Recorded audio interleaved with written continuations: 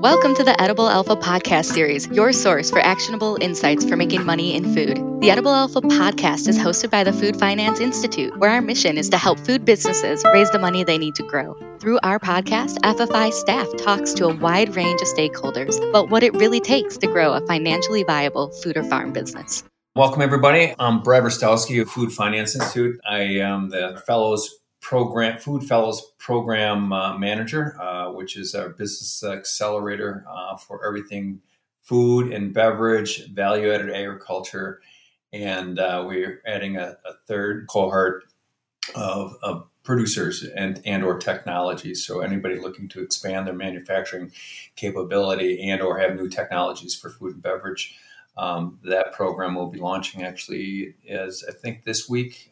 It's actually going to be announced. So anyways, welcome everybody. We're going to be talking with Michelle Godish with BetterBin today. So why don't I do this? I'll just turn over to Michelle and why don't you introduce yourself? Yes, thanks, Brad. I'm Michelle Gage, and I am the founder and CEO of BetterBin. And yeah, really excited to be talking about just my experience with the FabCap Accelerator and our startup in general. So Michelle, why don't you do, I mentioned our accelerator having a technology cohort coming up. And the reality is in the past, we've done this with our accelerator program was a food and beverage program.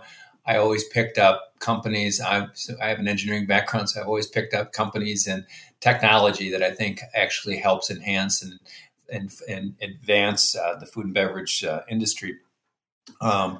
Your platform is an app, and there's a lot of power that goes behind it and everything that goes into it. So why don't you explain to the audience a little bit about BetterBin and so your I'm going to say your path to bringing BetterBin to market, just on a macro scale. Sure. Yep. I can give you some info about BetterBin and how we got here. So BetterBin, what do? We are really at our core a data company, and we are using data in some really cool ways to empower consumers, but also brands, CPG brands, which is really how we fit into the FabCap Accelerator program, to solve the recycling crisis, to solve the way that consumers are dealing with CPG packaging at its end of life. So in Europe, there is a lot of what's called extended producer responsibility, EPR legislation that really drives how brands educate consumers and or manage how their packaging waste is handled at its end of life. Because it's expensive and no one really wants to pay for waste or how to handle it and manage it. And here in the United States, it's a little different. We are just starting to head towards EPR legislation. And so it's really complex in terms of how consumers learn or know how to properly handle their packaging waste at its end of life. So when you're done with a product, in a Chicago suburb or on University of Wisconsin campus or out in LA or in a Airbnb in Austin, the guidelines for how you're supposed to be recycling or composting that are varied. They're different from one community to the next, one city to the next, one county to the next, one state to the next. So it's really hard for consumers to know what to do. It's also really hard for brands to properly educate consumers.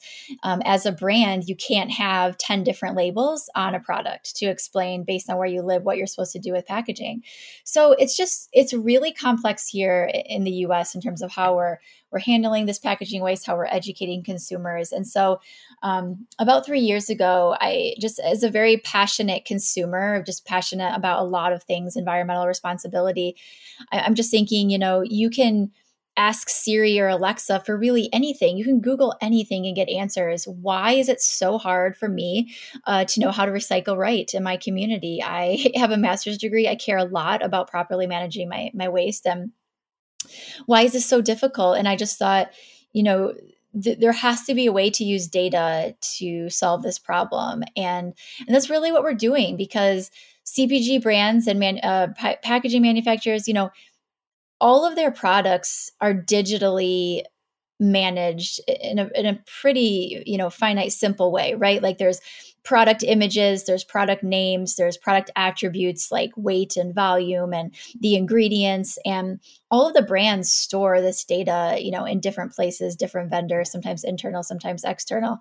But there's really, nothing stopping us from using that data and that infrastructure of data that already exists to better educate people about how to handle the CPG packaging waste at its end of life. And so that's really our goal. Our product, currently our first product, is a consumer-facing app. And so we have some really cool machine learning technology that allows you to scan the UPC barcode of a product, or take a picture of a product, or text search for a product, brand specific. It could be Kellogg's cornflakes, Kellogg's Pop-Tarts. It could be Lara bars, apple pie bars, Betty Crocker, Rainbow Trip. This is what I have on my desk right now, frosting. And yeah, we have no relationships with these brands. These are just products sitting on my desk right now. But yeah, so you scan the product. We're able to use our proprietary machine learning technology to see a photo of that product or understand product attributes like the name of the product and determine what packaging type it is. So you can imagine there's papers or fibers, metals, plastics, and then, multi-material containers. And then within each of those categories, there's multiple different types of metals, plastics, fibers, et cetera. And so we're able to really determine what those packaging materials are.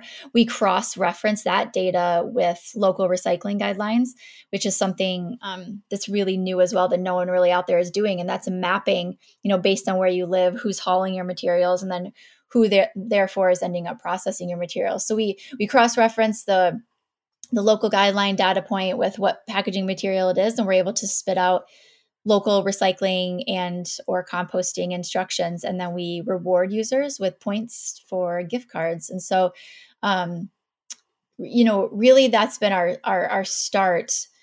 And, we're so excited about how we're going to be using a lot of this data in other ways as well for different products. But I've talked a lot, so I'll stop there and give you a second to ask another question, Brad. No, that's great. No, it is. Like I say, I know when I first found out about Better Bin, I was like, well, this is great. I mean, because I grew up in the food and beverage world, and with Oscar Mayer, Sargento, Palermo's Pizza, and various different types of packaging. And back in those days, while everybody was trying to do recycling and whatnot, it just it didn't have the same energy as it does today. I mean, and really the need. I mean, landfills and whatnot. I mean, it's just the amount of food and packaging that gets into a landfill is just sort of just too bad. And so there was a big need for this. So I always thought, wow, what a great idea. All right. So then the question is, so now you've described a little bit of how, sort of what drives you and your product platform. Let's talk about your journey to market. So why don't you talk a little bit about, okay, so you got this idea, and then you have to create the idea, and you did, get team and the machine learning that you talk about. Just give a little background about the I'm going to say the first couple of, probably the year or two of from light on to, okay, we've got a beta that we're going to be testing. Yeah, great question, because there certainly is a lot that happens in between then and now, for sure. Mm-hmm. So, right, back in 2018, this was nothing but an idea in my head and a pain point that I had as a consumer. I went to our county solid waste director. I had no background in the material recovery industry. And I just started asking questions. Is this a problem? Why is it a problem? What is the problem, what we're dealing with here? What's the scale? And I just learned that the problem was so massive that there was really multiple pain points from multiple stakeholders that needed to be addressed. And thankfully, I spent a better part of my professional career writing research grants for faculty members and bringing them research funding onto campus to bring their big ideas to life, and wrote a grant for my own idea. And that was through the University of Wisconsin System's Idea Advance Lean Startup program. And so I really went through sort of the Lean Startup process, which was like idea. And then they forced us to go out and interview, 200 different stakeholders in the community, consumers. So we just did a lot of initial learning, and use some of that money to put together a really early iteration of our app. I do not have a technology background either. So, at that point, I was just sort of, sort of guessing in ways what this app would actually look like. I think about a year and a half into it, I found a really amazing data scientist, Ian, who is our CTO and data scientist now. And he sort of took his professional background as a trained PhD data scientist into thinking about this problem that we're trying to solve. So he's really the magic behind the machine learning models that we're using. Along the way, picked up an internal developer, a software developer who, has really built the most current iteration of our app. But, commercially speaking, how we went to market, it was all about first talking to local stakeholders in the material recovery industry, county solid waste directors, MRF operators, a MRF is a material recovery facility. So where recycling gets processed, composting processors, and municipalities, and just trying to understand, what is the pain point? How are we trying to get people to recycle right? How does that impact, the financial bottom line for all these different stakeholders? And so they they all kind of chipped in some money, a number of central Wisconsin communities, to fund some pilots. And we had about 5 or 6 pilots going on really across the country. And then COVID hit, and that sort of, paused some of those pilot work. But honestly, sometimes I feel COVID was a bit of a blessing for us, because it gave us a moment to pause when things were moving so fast, to really think about what this product was, what our goals were. And fortunately for us, that was the time we were accepted into the Plug and Play Silicon Valley Sustainability Accelerator. And that put us, alongside very, amazing business mentors, investors, support mechanisms, put us in front of CPG brands to go talk and learn about pain points, and just was such an amazing experience. And so, we did that all during COVID. And now to this day, I think we have about 2,500 users on our app that have searched or scanned for about 15,000 products or materials to find out if they're acceptable in their recycle or compost program, and have some really exciting discussions going on about with some brands and municipalities, and even larger scaled system players, to figure out how we can scale this in a way that now has really become a solution due to changes in state policies around what brands are going to be allowed to put on their packaging in terms of recyclability claims. So yeah, it's really now becoming our product is now becoming more driven by state policy national policy decisions around how we're going to be educating consumers about how to properly recycle materials. Mm-hmm. Well, that's interesting. So, I know when we first met, there was one of the things that we talked about is a little bit about your business, I'm going to say your business model, because you were doing a lot of work with municipalities and such. And, you had the idea of the app, but you also had you also had the municipality work, and trying to, determine, where you were going to place your focus and whatnot.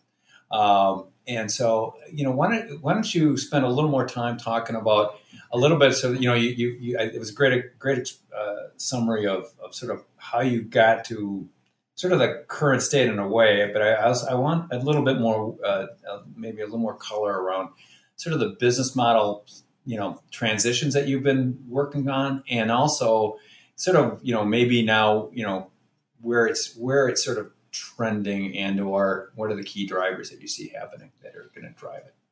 Does that make sense? Yeah, absolutely. So I think our testing and iterating within some possible business models really comes back to the question of who is going to pay to manage solid waste, particularly in the United States, just because that's where we're based. Once you're done with a product, the consumer is left with packaging, and, whose responsibility is it to pay to manage it? Is the consumer in charge? Is it the community that's in charge for paying for their own recycling programs? Is the hauler, should they be involved? Should they be required to be involved in educating consumers? Should the processing facilities that sell some of those commodities, once they come to the recycling facilities, should they be the ones responsible for educating the public? And then there's packaging manufacturers. Should they be involved? Should brands who actually create the products, should they be, in charge of paying for educating consumers and dealing with this packaging? And so there's really a lot of stakeholders involved in our problem. And that's good and bad for a business. It means you're solving a lot of people's problems, but since everyone has the problem, who really has the biggest, financial pain point? Who really needs our solution? And so honestly, we've been constantly learning from the beginning about, who's going to be paying to educate consumers. And so we did begin, working directly with county solid waste jurisdictions or municipalities. They would pay for an annual subscription to the app, and then all of their constituents, their residents would get access to the app for free. But municipalities have small budgets, especially very small when it comes to recycling or solid waste management education. And anyone who's worked selling to municipalities, but it's a long sales cycle. It takes a lot of committee meetings, a lot of decision making, a lot of time before something can actually be sold and implemented. And so, trying to think of how we could scale, geographically, getting more app users, more communities involved, really forced us to think about other B2B to C business models. And so, we're testing and we're thinking about other models where, we're selling to property managers who run, apartment complex, multi-residential apartment complex or condos all across the country. Recycling and multi-residential buildings is a very, very big pain point. We've talked about in our testing, selling directly to people like Airbnbs. When you go on vacation, you have no idea how to, just properly recycle or compost. It's all B2B to C. It's all Better Bin selling an annual subscription to a business stakeholder, and then their C residents, consumers, guests getting access to the app for free. Along the way, we've always been talking to brands and thinking, brands, what are your pain points around disposal and packaging education? And, now our conversations have really coalesced around what I said before, which is different state policies that are eventually going to regulate what brands are going to be allowed to say on their packaging in terms of recyclability. And also just EPR legislation, thinking about how much is it the brand's responsibility to educate and or even physically manage waste at its end of life. And so, at the same time, we have an app where we're really the only platform that knows the very moment a consumer is done with a product. They come to us because they need to know how to recycle it or compost it. And so we really have this platform to give brands an opportunity, to say and do, really to say so much to their consumers. There's so much retargeting that you could be doing. There's so much you could be saying about your sustainability stories, and so much about your ESG, which are environmental, social, and governance, indicators and metrics, all the work you've been doing as a company, as a brand to be better for people, the planet, and for your bottom line.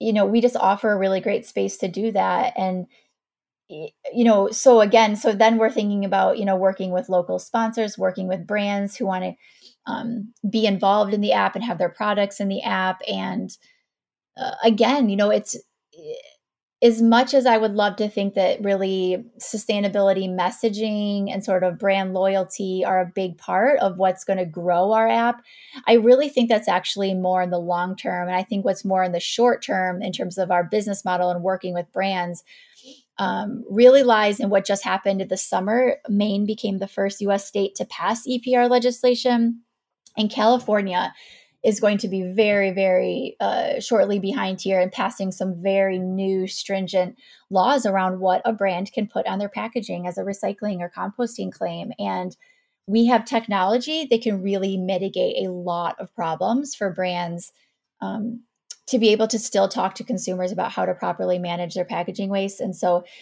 again, as much as I would love to think that it is people, profit, planet, bottom line that's driving, why brands would want to be involved with us, I honestly think it's going to come down to, brands need to be able to sell their products everywhere.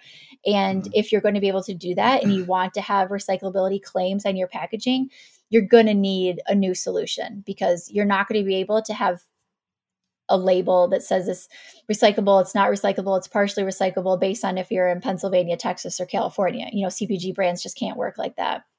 Mm-hmm. So, yeah, we're really excited to be part of that solution. Yeah. Yeah, I know you and I've talked recently about that topic, and I think it's pretty interesting. I've grown up as sort of a brand sort of evangelist, engineer turned marketer. But it's a type of thing where the brand is the only thing that really counts. And so as your product line came, as recycling became an issue in the brand world, it hasn't been all as big, but as you said, the pressure points are occurring, in the sense of regulatory requirements. Let me pivot on that a little bit and say, so, what, as you've gone to that point, and I know you're navigating it as we speak. All right. One thing I think about in branding, and then when you brought, every time I've talked to you, I have the same feeling. You've got a passion for this. Okay. And you're actually a resident expert in this, through the not only the passion, but all the interviewing that you've done. Have you considered that sort of consultative piece of it as be part of your brand of Better Bin, and then really your brand messaging? Yeah, absolutely. And in fact, that sort of part of the business is really coming to an interesting point on the composting side of things, because compostability labeling in terms of packaging materials like utensils and food service wares that are or are not able to biodegrade in compost systems, it's really becoming newer and more popular in the United States. And so while I came in way too late in the game to help with recyclability labeling on packaging, I feel like me and my team are right in the thick of it in terms of what's going to happen with the compostables industry and how are they going to be labeling their products for compostability when food scraps and organics recycling in this country, in the United States, they're just going to increase and grow in popularity in the next couple of years. It's a huge way to decrease organics materials going to landfills, which is a huge generator of methane emissions that we could decrease very quickly just by really ramping up our efforts to divert organics from landfills. And so I've been having some conversations with industry sort of compostability certifiers, the processors themselves, and knowing what we know from how consumers interact with the compost side of our app and the questions they have and the contamination issues that the composters have, we're proposing a very nationally scaled project to really streamline consumer education when it comes to compostable, biodegradable products. And so I just think it speaks to kind of your question where we've sort of become experts because we've seen all this data come in around the questions consumers have. We have touch points with all the stakeholders in the value chain, everyone from the certifiers of biodegradable products to the actual people hauling them, to the people processing them, to the actual packaging manufacturers. And so when you put us in the middle there, we kind of get a vantage point that no one else has. And so we are really excited to be able to potentially solve and mitigate some really important consumer education issues before they arise on the composting side of things. Yeah, the reason I bring that, I mean, and not just because you and I talked about it, but one of the arcs that I've seen in running this accelerated program for the last 5-6 years is, food and beverage brands are one thing, and there's a certain ebb and flow in going to market. I mean, e-commerce might have changed that a bit, but the reality is there's still a lot of the similar brand awareness building things. The technology side of the world and, apps and, the areas that you're playing in, I mean, you're not necessarily a straight on technology, but you're in all those different edges, and you do have a technology platform you bring to the table. It's just a different, it's hard to get market adoption. All right. And so, I think you bring up your case study of what you're doing with your business is that, if you start thinking through I'm going to have to, it reminds me to start thinking through this a little bit as we go forward on technologies, is that how do you best, build awareness? And it's not the same as a CPG brand. It is more on the consultative side of the world, and being a solution provider, and more as, like I say, as a consultant in a very difficult space. So I think what you're doing with your brand is really quite interesting. Yeah, I kind of think, it's not just like the consultative space, it's just the collaborative space. I think when you're building a CPG brand, that's sort of like you're really kind of going at it alone to make your space. And the way that we're monetizing our technology and our data has to require collaboration from multiple stakeholders.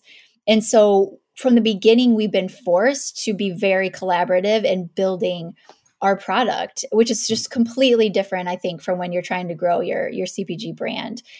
And I think I think for us and in our space in the material recovery industry, where there's so many stakeholders involved, it's put us in a good place in terms of how we think about monetizing what we're trying to do, because we just have a lot of options, which can be good and bad. If you're not focused, it can be bad. It could definitely be bad. But then there's also lots of opportunities. If you go to one space and fail, you can just kind of pivot and kind of move to the next.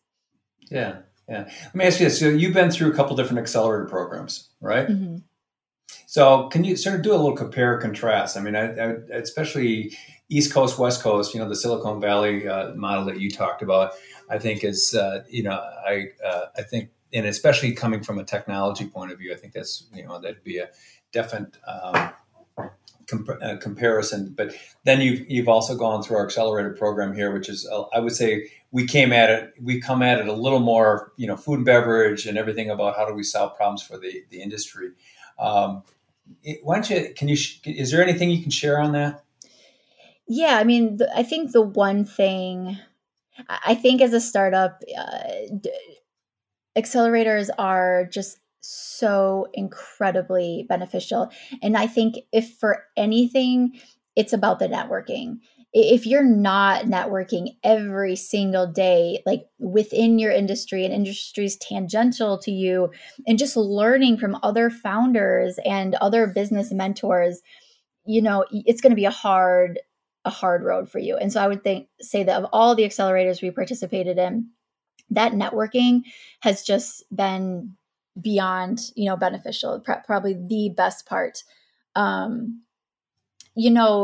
Every startup is just an experiment in learning. You're learning constantly. And I think accelerators, especially like, the FabCap it forces you to learn in a sort of a niche that you weren't before. So, I had absolutely no experience in the food and beverage industry, and getting to just listen to how food and beverage companies and brands are trying to like grow and get out into the market. And, it's just so different from our business, but I continually took little pieces from that learning. I think, every accelerator has, usually, webinars or workshops on specific topics. I think in particular, fundraising for any seed stage or even earlier startup is just so necessary. And so I think the more you can listen to various opinions around how to raise money and how to do it the right way, and, what sort of legal and accounting support you need and what you need to have everything together. It really takes a village to raise money. So I think I've absolutely appreciated sort of that education. You don't really get it anywhere other than just doing it and learning from mentors through the accelerator programs we've been in. Mm-hmm. Mm-hmm. Yeah. I was going to say, so, and real quick on that. So, food FFI, that's what, one of our myopic focuses is that we can help you figure out how to get money for your business. And then, especially on the technology side, any advice you'd give us compared to, say, the Silicon Valley type of accelerator type of focus, that especially on a technology platform like yours, say? I mean, it's so the capital you need is so different for, a CPG brand versus a tech company. I mean, a lot of, the CPG brands are that, were in the FabCap Accelerator, they were raising capital because they literally needed to manufacture a product, or they needed a space to manufacture their product. And, we really need capital to pay people to build the technology. I mean, like that's really what we need. And so, for a CPG, it is a little bit, I'll say a little, because I don't think this is easy at all for anyone, but it's a little easier to go to a bank and say, these are going to be our tangible assets, that we can leverage against this loan, et cetera. Whereas I, went to my first bank and they're like, you have nothing to leverage against this loan in this business. Like, no, we're not going to loan you any money. Your software, your machine learning means nothing to us. And so I think really the difference with, the plug and play, mentorship around raising funding was how you sell, your business, how you pitch to investors. Mm-hmm. And I think technology is a little bit more visionary, whereas CPG is a little more tangible. You're thinking about you're both thinking about very specific markets, but like in a CPG world, you need to know exactly how many units you need to sell in order to have money to manufacture and have a profit. And it's a lot different. A technology company, you could be building something for 10 years and not really sell it, until the end when, you're making millions of dollars. So I think learning about how to pitch was a little different in both, in both accelerators, and I don't think you could have any shortage of, mentorship and pitching to investors, because it's hard. And there's a lot of learning that goes on there. Yeah. That's as long as you've gone on that path a little bit, I'd say, so investors, so any advice on what to look for in an investor, especially on a technology side of the world?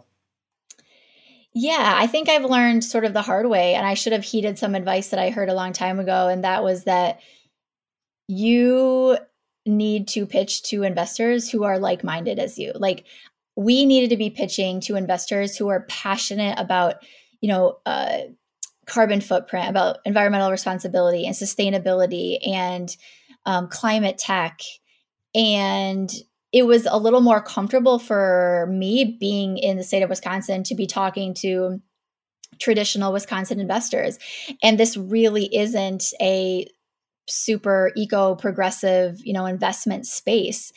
And, it's been fantastic, talking to Wisconsin investors and getting their feedback. But, when I've had the opportunity to pitch to sort of the more climate tech sort of investors, their questions are very, very different. There's so much less about, how much revenue we've generated and where we're going to be in a year in terms of making money versus what our environmental social impact is going to be. And so I guess to be more succinct, you need to know, what I learned is you need to know and go talk who your audience is and go talk to the right people. Because I think I've wasted a lot of time talking to the wrong people. Mm-hmm. Mm-hmm. No, that's a good insight. As I think I've always that's one thing I like about our investor pitch type of process is that just exactly that you have to determine how you're going to make money and then be able to share that with people. And then once again, if you tie it back to a very important thing, if they're not sort of looking to make money the same way that you're looking to make money, then it's not going to be a very fruitful discussion. They know how to make money in CPG foods, not necessarily in technology development and apps. So it's, when I say they, especially CPG investor pitches versus I'm going to say a technology app and or technology play. So very good. I'm glad to hear it sort of firsthand from you on sort of what you've seen. So let's talk a little bit about, going from here. So you're scaling and growing. So I'm gonna go a slightly different direction than I had in other interviews. Is that so? Let's play out a little more of a potential future. So as you start seeing the landscape changing, in evolving, like you described a little bit about some of the policy and such. What are some of the key drivers that you think, are gonna sort of tip towards your favor and or against you, that kind of thing. I sort of like, I was talking to one of my last interviews is that, sort of what are the, not necessarily lessons learned, but sort of what are the, the things that could go wrong, or really, if they go right, this is going to happen. I mean, can you share a little bit of that? Yeah, I can try. I mean, I really feel that the regulatory environment, specifically in the United States, but also elsewhere, is going to be a huge positive driver for us. And we've sort of heard this from, one of the cool things about the Plug and Play accelerator was that we have opportunities all the time to hear from other startups in the material recovery ecosystem globally. And we've heard a lot from some companies down in South America that when the regulatory environment really focused on landfill diversion, recycling, composting, that is when people really started to take them seriously because they were offering a solution that before just wasn't required. And once it starts costing companies money, that's when, your solution is a big deal. And I really see that as being a big driver for us. I mean, my husband is a financial advisor, so I'm listening to CNBC and, Kramer every single day. And I hear over and over and over ESG investing, environmental, social governance, metrics and indicators for all these companies. And, a lot of these growth companies now and in the very short term are going to be companies highly invested in carbon footprint, in climate tech, in, environmental responsibility, in social responsibility. And, I think that ESG investing in the past has been a little bit of a joke. I think it's kind of funny that like 10 years ago when I was writing my graduate school thesis, it was about how financial analysts use ESG metrics to, analyze company, investment worthiness, like the financial viability of that company. And I think back then it was a little more of a joke. Today, I think it's taken a lot more seriously. And I think the companies long-term that are going to do the best are going to have a future, based on really significant ESG metrics and indicators. And so I think that's really going for us in a lot of big ways. Boy, I'd love to think of negative things, but nothing is immediately coming to mind. I think maybe if I were to say what could be a hardship is consumer behavior change is incredibly hard. And I think a lot of solutions for, landfill diversion, any environmental sort of responsibility type practice might take more than simple, a consumer is just going to change the way they act. They might have, plastic bag bans, where you're forced to use different materials. And I think there's ways that we can be a part of that. So I think, again, that's where the regulatory environment will be really helpful. Yeah, even in a bad situation, you would actually play a role in it. Yeah, exactly. Yeah. Although what you have hit on, though, in a way, is this whole regulatory world. You definitely, if you don't have a good sort of legal connection, when I say legal and lobbyist type of connection, you definitely probably want to develop that over the next year or two, because I tend to agree with you. I think pressure points when people what you focus on is what you get. All right. And, and if you're not focusing on, like say you think about our CO2 emissions over decades, we never looked at it in the beginning, but as it's starting to affect things, people started talking about it in the 80s. And they started realizing, and people have sort of pushed it off, but it's becoming evident we can't just do that. Insurance rates are going up if you live near a coast. You just can't, they just can't do it. So all of a sudden, whether it's regulatory or it's insurance, some financial burden, they're going to have to do it. So in your space, I do think that's something definitely to keep track of. Yeah, and I think, another part of that is just the whole idea of the reuse economy. So just as Mm-hmm. a very basic idea, you go to say a Starbucks and you use a reusable mug versus, a paper coffee cup or something. Mm-hmm. And so, I think, while we at the beginning started with, recycling of non-organics, we are absolutely thinking about, okay, well, how can we use our technology to also be sort of a digital infrastructure for this Mm-hmm. for the reuse economy, because it's another Mm-hmm. part of just the environmental social governance sort of issues in the future in industry and how things are going to change and consumer behavior change. It's all, the reuse economy is going to be huge. And so we're absolutely thinking about, this is where we are now with recycling and composting, but how can we also use our digital infrastructure to support the reuse economy? Yeah. Yeah. No, I agree. I think there's a lot of there's you're sort of into such a spider web of an area here. It's sort of an intriguing one to work with. Work with you in the last year, and then just sort of watch how this all evolves. It'll be very interesting to see how it comes about.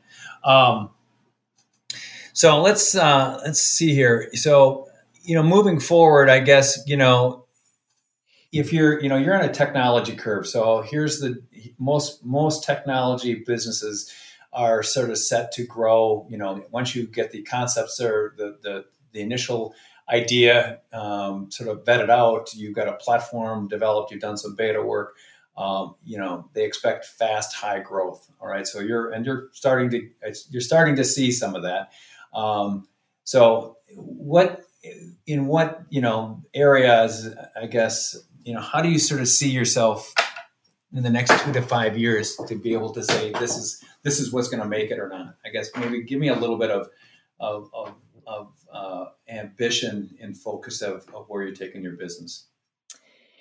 Yeah, I think that the next 2 years is we have to be so laser focused on how we're using our data. And that means a lot of different things, because we sort of are creating proprietary databases that don't exist right now. We also generate consumer purchasing data based on our users who use the app. We have data from waste audits and from composting companies using our app to determine like contamination rate decreases. There's just a lot of data we have, and if we're going to survive, we need to figure out how to use that data in a really smart way.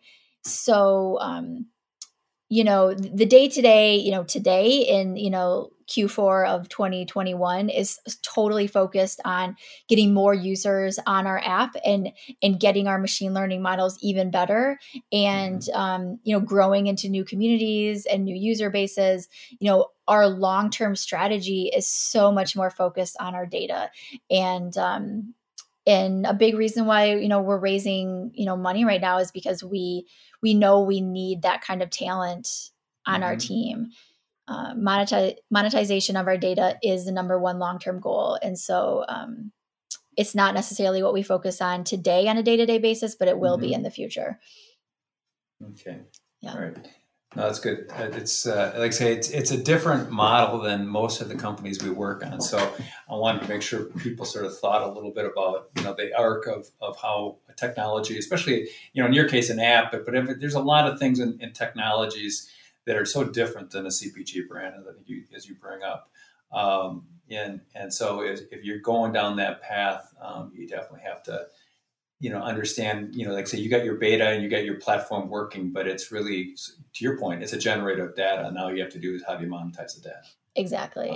Yeah. It's so much different than just, putting a product on a shelf and trying to sell it, which I'm not saying is any harder or easier. It's just very, very different, because so now we actually do have a physical product attached to our app, which is really cool. So we partnered up with this company called Public Thread in Grand Rapids, Michigan, and they craft amazing products from upcycled materials. And so we've partnered with them. They make this like oversized reusable recycling bag. So the bag that you'd put all your recyclables in inside that you would then take outside to either your cart or your bin or your dumpster. And it's made from upcycled billboard fabric. And when we sell the bag, it has a tag with a QR code to the Better Bin app. So then not only are people buying, the physical bag product, they're also buying into the education and the rewards program that we offer. And so that has been a whole different learning experience of, okay, now that you have this product that no one even knew they needed in the first place, how do you sell it? And so yes, very different trying to sell a product either e-commerce wise or in a store. Yeah. No, it's a nice marriage though too of like say if for you brand awareness is and getting people to want to sign up for an app. I mean, I was talking to a couple other technology companies over last year and they were getting a little disgruntled about subscription apps, and it's like, that's not going to work, that kind of thing. People want everything for nothing, that kind of thing. And so, okay, I sort of get it. I mean, there's a certain amount of that. I mean, unless you've got the next Amazon Prime for recycling, it's like, is anybody going to really pay for it per se, right? Well, but if you bundle it with the right upcycle, and that's in this case, it's a really a good way of building awareness and trial of your product, right? And then creating a little more of that demand because you're going where the people already want it. You're still on a journey here on your scaling and growing your business. I guess is there anything else you can sort of share on sort of like now as you've gone through a couple of accelerators, you've been in market, you're sort of going down the path. This whole area that you want to share on sort of the financial raise and sort of how you've sort of, I'm going to say, put together your ask and then what you're going to be doing with it so that people, generally buy in. Is it based on more on the potential of the data source, or is there anything else that you're doing, I'm going to say, uniquely on your financial packaging to get Better Bin financed for growth? Yeah, I think that one of the hardest jobs as a founder is the ability to generate sales and raise money at the same time. So, all of us startup companies, we're very small teams. We're a core team of 3, and the fundraising and the anything with the commercialization, all the non-technical commercialization roles, are really mine. And investors want to see growth and revenue, but then they also want you to have time to, go talk to 50 investors. And honestly, it's impossible. You can't. And so I think that's been really hard for me to navigate. What months do I spend focus on trying to fundraise? What months do I spend trying to focus on sales? And I'm absolutely still navigating that. I think though that the hardship in finalizing, our seed raise, is really determining who the value is in what we're doing, and financial value, because inevitably these are investors who are expecting a return. And so, this isn't as simple as selling to one customer. We haven't figured out exactly, who's paying us and how much and how long it's going to take to really scale that. And do I absolutely understand that those are metrics that an investor wants to see? Yes. But I think that based on some of the mentorship I've had from other founders in this space, I really need to be looking more at investors who I can show them the value and the ultimate impact we're going to have on the world from what we're doing. And those investors are fewer and farther, between. I'm not saying that they aren't looking for a financial return, and I'm not saying that we're not looking for a financial return. But I think that quantifying the value for us has been tricky for me because there's just a lot of value in a lot of spaces. And when you only have 5 minutes to pitch that, you just can't do a good job. I think our first investor that did come in, again, I should have realized this from that conversation. They didn't know me from Adam and immediately bought in. And I wasn't even generating any revenue at that time. They just knew what the vision was. They understood the problem and they invested. And, I need to focus more on getting in front of those investors. Yeah. That's actually a very good piece of advice for everybody. Because as I said, just talking, a lot of times people get pulled into conversations just because, somebody's off, sort of say, hey, I showed some interest. And it's like, that's fine. But if you only have so many hours in the day, and you do need to make sure you know what, the kind of money you're looking for and like say investor. And ultimately the investor should bring more than just money, honestly, if they can.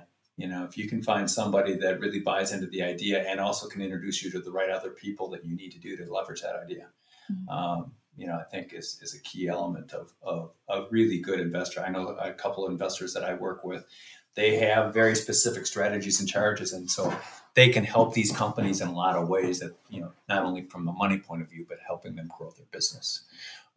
So good. I'm going to try to think here. So as you've gone down this path and you've shared some lessons learned and aha moments and stuff, is there any advice you'd like to make sure you share with our audience, especially our tech company audience, that, if you had to do it all over again, these are the 2 or 3 things that would, I would say, hey, do this. I think if I had to do it all over again, I think I had no concept of how long it would take to bring this from idea to, a scaled revenue generator. I really had absolutely no concept, and I'm scared that I probably still don't. I've been able to talk to a lot of founders who are in this 5, 6, 7 years, before they're really starting to feel a little more comfortable. And I think that as an entrepreneur at the beginning, you know, you're just so excited and everything is new and shiny and you're learning and, you know, positive things are happening and you don't know how long it's going to take and you don't know how to be prepared for the ups and downs. I know I constantly listen to the How I Built This, Guy Raz NPR podcast. And I distinctly remember there's a founder of TaskRabbit and how she said for her advice was, forget about the ups and downs. Like if you follow the ups and downs, you will never survive because the highs are so high, the lows are so low. Like you just need to go through every day right in the middle or you just can't sort of emotionally, mentally handle it because it's just a lot. And I wish I knew that going in. I think it's hard to realize, the hardships that you go through as a founder. And it's hard to not get too excited about the great things that happen. So I think, just kind of realizing this is going to take a long time. You need to have an even keel sort of attitude and be willing to listen and learn. Be so willing to listen and learn. Every day I try to listen. Today I learned something so important from one of my customers that I'd never realized. Listening, learning, mentors, any way you can grab onto information and get help is so worthwhile. And maybe just the last thing is just the networking. Like I think for COVID, really kind of hurt that in terms of startup, founder networking. And I just recently did my first in-person event and it was just so energizing to be around people like me, people working so hard and just so passionate about what they believe in, what they're trying to build and do. That networking is just so incredibly helpful. You never know who you're gonna run into. Yeah, no, that's good advice because it's not just on entrepreneurs. It's just sort of like every problem you have. I always say that for every problem, there's a solution. All right. Now that doesn't mean it's just sitting right in front of you. It's that you got to find it, Right. and it might be a person, it might be sitting on a shelf someplace, that, whatever you needed was there, but you couldn't find it. But it's, that due diligence to go after it, and really have the confidence to know that it's out there. Mm-hmm. All right.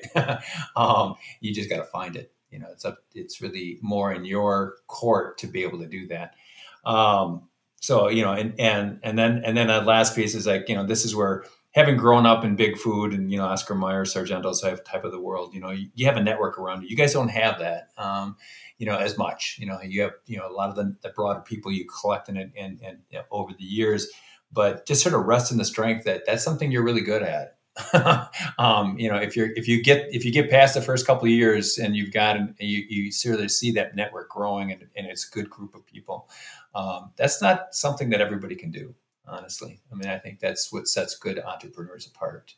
Yeah. And I tell you, something we didn't talk about with the being involved in accelerators is, yes, are they absolutely integral and amazing, but it is really hard to set aside an hour or 2 hours of your day to just be focused on like one tiny part of your business along with 10 other founders. Like you have to be so patient. You have to be very, very patient and realize that even though, yes, you needed that hour to be doing something else, but in the long term, just be patient, learn, it will be worth it in the long term. You have to be willing to sort of pause your everyday and realize you need this hour or two for learning. But that's not to say that you're not trying to multitask and do a million other things. You have to take a pause and look at your business as a whole. Absolutely. It's one of the best things about accelerators is they force you to look at the big picture instead of the day to day, which you can really get caught up in. Oh yeah. Yeah, no, I hear you. I mean, that's where it's like everything is really quite simple. It's just not easy. You got to do it all, and you don't have a whole team to do it all, right? So it's prioritized. Well, then you have to realize too, and that's where I've had a couple of entrepreneurs that are really exceptional people, and they've really done some good things.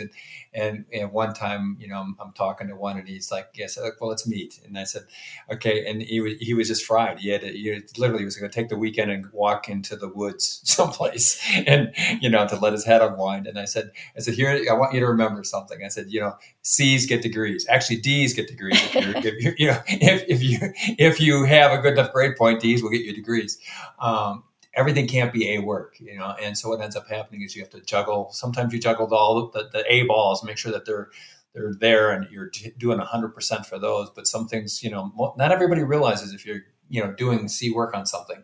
Honestly, you do, because you know it. But the reality is you can, you also know you may have just covered the basics. You can come back and fix it later. Yep. So it's the type of thing where just understanding that workload balance is really hard to really, it takes time for people to get that. And all too often, you guys are younger people. You haven't had time. As I've said to people, I've been doing this for 35 plus years. I'm trying to help you do it in three to 5 years. That's just, by sharing and networking and a whole bunch of other stuff that you can do that hopefully you can avoid some of the things that not so much even I did, but the companies I worked with did. So anything. All right. So is there any other things that we should talk about or we miss, especially when it comes to sort of trying to scale and grow a technology company, a platform like yours? I don't think so. I mean, I do think it's easy to just make everything sounds like a complete positive, there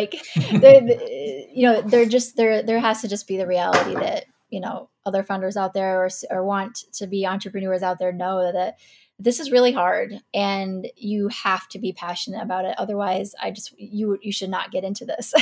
You really have to be passionate about what your goals are and what you're trying to do. Because it's a grind and it's not easy. So, but yeah. No, that's good advice. I've often wanted to do. I've about Myers-Briggs and stuff like that. I've wanted to do a Myers-Briggs analysis of the companies I've worked with in the FabCap Accelerator. Try to see if there's a social profile or something like that. That's and then cross tab it to results and such, and see how what traits drive the best results. There has to be some consistency there because we're crazy. Founders are absolutely crazy people. You would not put yourself through this kind of pain unless you just loved the risk, you loved the drive, you're passionate. Yeah, there's got to be something there. Yeah, there got to be, because I tell you, every so often I've done what we call scalar workshop, which is like everything you need to do to build your business in one day. And then, and I look, and as I'm talking to the people, you tell some of them get a little nervous because I have to do all that. And I'm like, yeah. And then I have to, when I walk away from the meeting, I'm thinking, why are they doing this? I've done it, but like say from a different vantage point altogether. Mm-hmm. And I go like, I don't know that I would ever, I've never gone out and done it myself. So I applaud to you guys that you got to get paid for your work while you did it. Yeah. Now that said, as I said, welcome to corporate America and the gravity you have to navigate, but that's a separate issue, Mm-hmm. So, there's a separate set of skills that people have to have if you're going to do that route. So, but I agree. I think the entrepreneur world is it's really, what's really fun is like we did an event. I'll just share this, at Fab Wisconsin over the last few years. We would do a Farm Factory Fork event, and we had a panel of Louis Gentine from Sargento, Giacomo Faluca from Palermo's. Then we had Katie Wessel from Milwaukee Pretzel, and Truman McGee from Funky Fresh Spring Rolls in Milwaukee, and then we had somebody from Kerry Ingredients, an executive vice president. And so these 25 kids got up at the high schools and were going to ask this panel questions about, anything about the food and beverage business. And all 25 questions that they had were about entrepreneurship, on how to build their business. How should I do that? And I thought that was really intriguing because when I was that age, in my high school years, it was more like, I'm going to go work for Oscar Mayer, that kind of thing. I'm going to be the CEO of Oscar Mayer, 30 years from now. And, and it's like, it's such a different world. So it's, it's not for the faint of heart, but, it seems to be sort of the way the world is evolving. People are becoming a little more of how do I create my own future? So right. Congratulations. Thanks. It's fun. Thanks for listening. You can get more podcasts by subscribing on iTunes or your favorite podcast app. And you can learn more about Edible Alpha and the Food Finance Institute by visiting our website at ediblealpha.org.